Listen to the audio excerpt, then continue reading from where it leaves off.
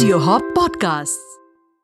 This episode of Fabulous at 50 podcast is brought to you in association with Sirona Hygiene, an award-winning startup best known for its flagship product Pee-Buddy, India's first female urination device. It is a simple disposable paper device that allows women to stand and pee in dirty and unfriendly toilets. For more female hygiene products, visit thesirona.com.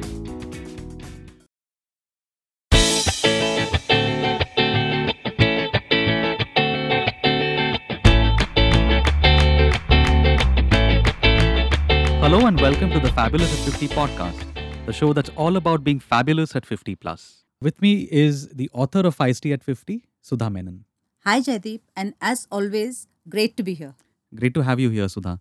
So, let's come to the next chapter. I found this a very intriguing chapter, and certainly the title was very interesting, Multitasking Maven. Now, what's that about? You know what a woman's life looks like on most days? How is it? It is like you wake up in the morning, you go to the bathroom, brush, and that suddenly you see a bit of some mold on the bathroom ceiling. So mental note to yourself saying, oh, that has to be cleaned. Then you make your way to the kitchen to make your chai, and then you see a broken cup lying under the sink. When you open the cupboard to find the dishcloth or something like that. So then mental note again to self, ask the maid why there are broken cups under the sink. Then you come out, sit on the, sit with your significant other in the balcony.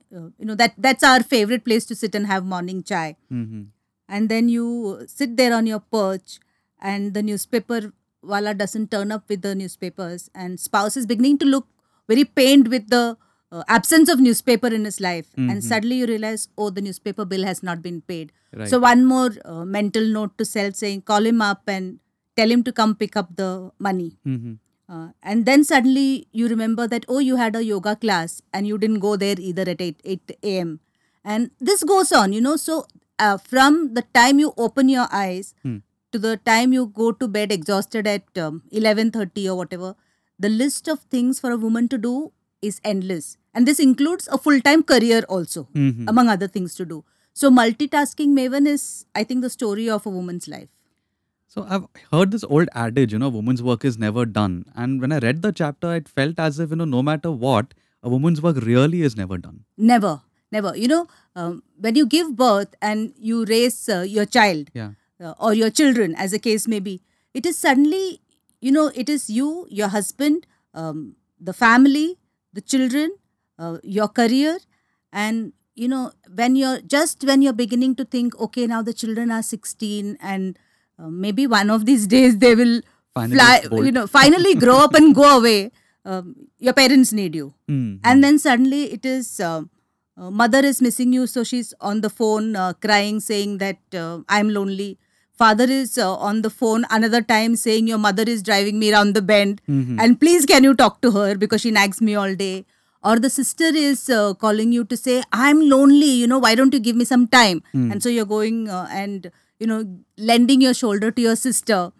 And then you realize spouse has some issues. Then your friends are lonely. They are going through, empty nest syndrome. So all of this goes on. There is never a time you can say, today I'm going to put my feet up and watch television or just loll on the sofa and eat chocolate. Never happens. When I was reading the chapter, I was actually laughing out loud at so many places because you've described a typical day in the life of Sudha. Yes, that happens to me a lot. That I think that has been the story of my life for the last 10 years. So when I hit my 40s, it's for a reason that it's called frantic 40s, and I really had my frantic 40s. That's the time I think when the onset of menopause starts, or at least that's the excuse I have for myself. But that's the time when I started realizing that, or maybe I started working from home. I turned full-time author in my 40s. Okay. And so I started working from home, and that's when you become this sort of not helicopter mom, but helicopter sort of everything. You're trying to Hovering control everywhere. everything. Yeah, you're hovering everywhere. Though I don't like to use the word hovering here. We'll come to that another time. But yes, you're generally in the thick of everything. You want to control everything, and that's not a nice pace for anybody, let me tell you. But typically here is how it has sometimes gone for me. I'll be sitting on the sofa in the morning eating a chocolate or eating my papaya. I frequently get into this, I must lose some weight kind of phase. And so I'll eat papaya, be miserable about it, but not tell anybody. But I'll eat papaya and then try to plan my next meal, which also needs to be, low calorie. But I'll come to that later. So just when I'm reading the newspaper and eating my papaya, I will suddenly have this very vivid image of the cheesecake that I left in the fridge 2 days ago. And that vision is so strong that 3 minutes into the reading of the newspaper, I'll find myself opening the fridge. And of course, 8 spoons of cheesecake go in very fast down my throat. That's the point when I will see alien life in the fridge, some in the lowest shelf. And so I'll want to immediately, I'm curious, always curious. I think that's from my journalistic career. But I really want to see what's there. So I go and look at what's in that lowest shelf. And it seems, have you seen this molecular gastronomy ice creams or sorbets? Those tiny little things. Yes. And they look dark and mysterious, and there'll be some smoke coming out of it. And there'll be like some sort of a cloud hanging over it. It's like alien life, Yes, very, very dark and mysterious. So I will take that thing out, whatever it is, and no clue what it is because it's still dark and mysterious. So then I finally decided to take a spoon and dig into it. And what comes out is like very gooey and sticky and smells like my idea of hell. And then closer look, and I realized that it's my tomato salsa from 3 weeks ago. And it's still in the fridge. It's still in the fridge. And then I'm like, what is this salsa doing in this steel bowl? I have a, beautiful ceramic green container for it. So that's my salsa container. So what's that doing here? And then it's like, oh, she must have broken it. Of course, the maid. Right. She must have broken it. So I said, okay. And I know where she hides things when she's broken it. She hides it under the sink. So I said, let me check. And of course, the ceramic green salsa container is there. Alongside it are 3 rags that need to be urgently washed. And there is a broom that has clearly, well past its expiry date. That explains why the house is so filthy these days. And then I say, if this is under the sink, what must be the state of the rest of the house? And so I start looking under the sofa to see if she's been sweeping under the sofa. And hey, there is my red, silk blouse piece that I had brought like 3 months ago to get a blouse done. And it disappeared without a trace. And I thought maybe I just left it in the shop and I never picked it up. And I just paid for it and came. And I'd just given it up for lost.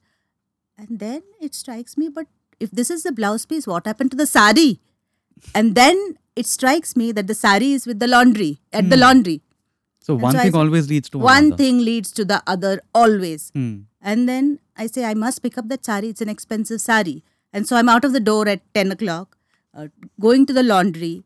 And then on the way to the laundry, I say, I see the salon. And then I will say, hey, I really need to do my eyebrows and my hair is looking very sad. I need a root touch-up.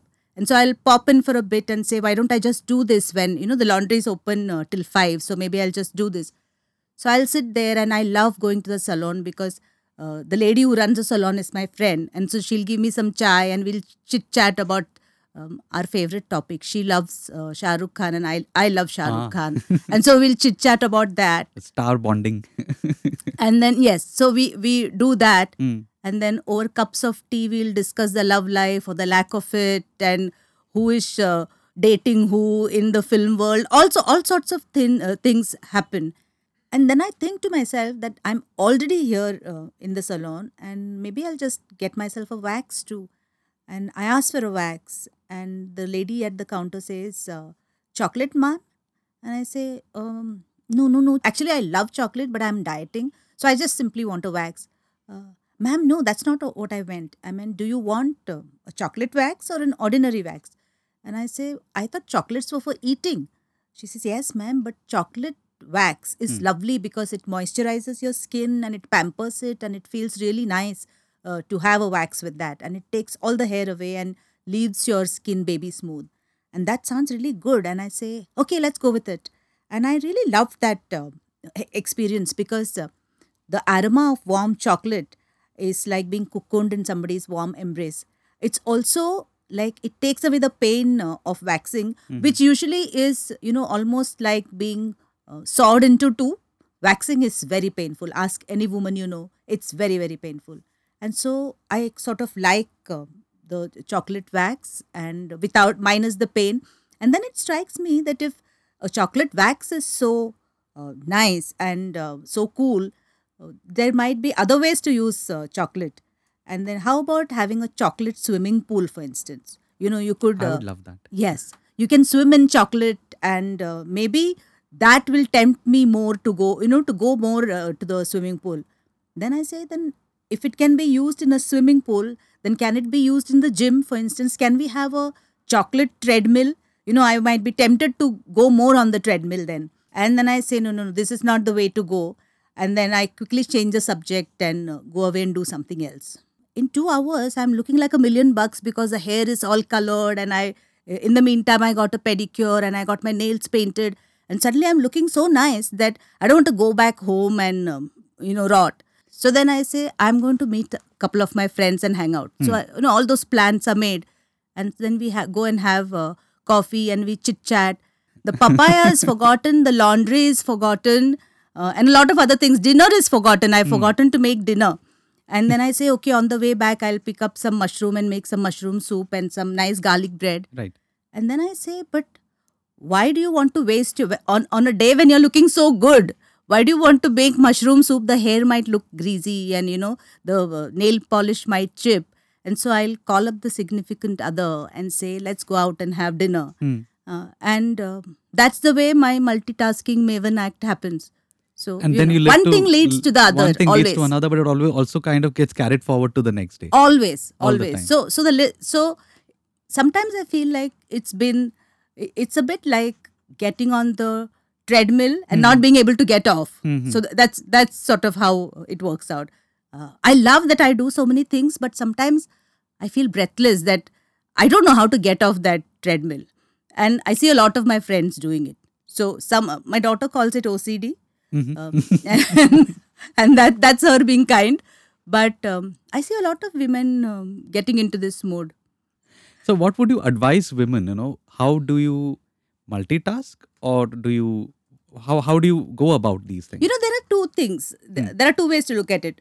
One of it is that you just go with the flow. I have said all the things, I talk to you about all the things that I do, but I'm not complaining. I sort of enjoy this craziness in my life. All this activity that's yes, going on. I love this. I love this spontaneity in my life. I love the fact that I don't live that structured kind of life where you are, bound to your chair every time and not able to take decisions or not able to do things that just come into your mind. Right. So I love that. The other part of it, the other side is, of course, that it is exhausting. I can imagine. The amount of things that you want to do in a day is exhausting. And there are times when my husband is the exact opposite. So Hassle Harry is really not hassled. It's just a name I've given him. He's the coolest guy I know. And he's relaxed and he's calm and he has structure in his life. And he's the one who gives me sanity, He keeps me sane and a little composed.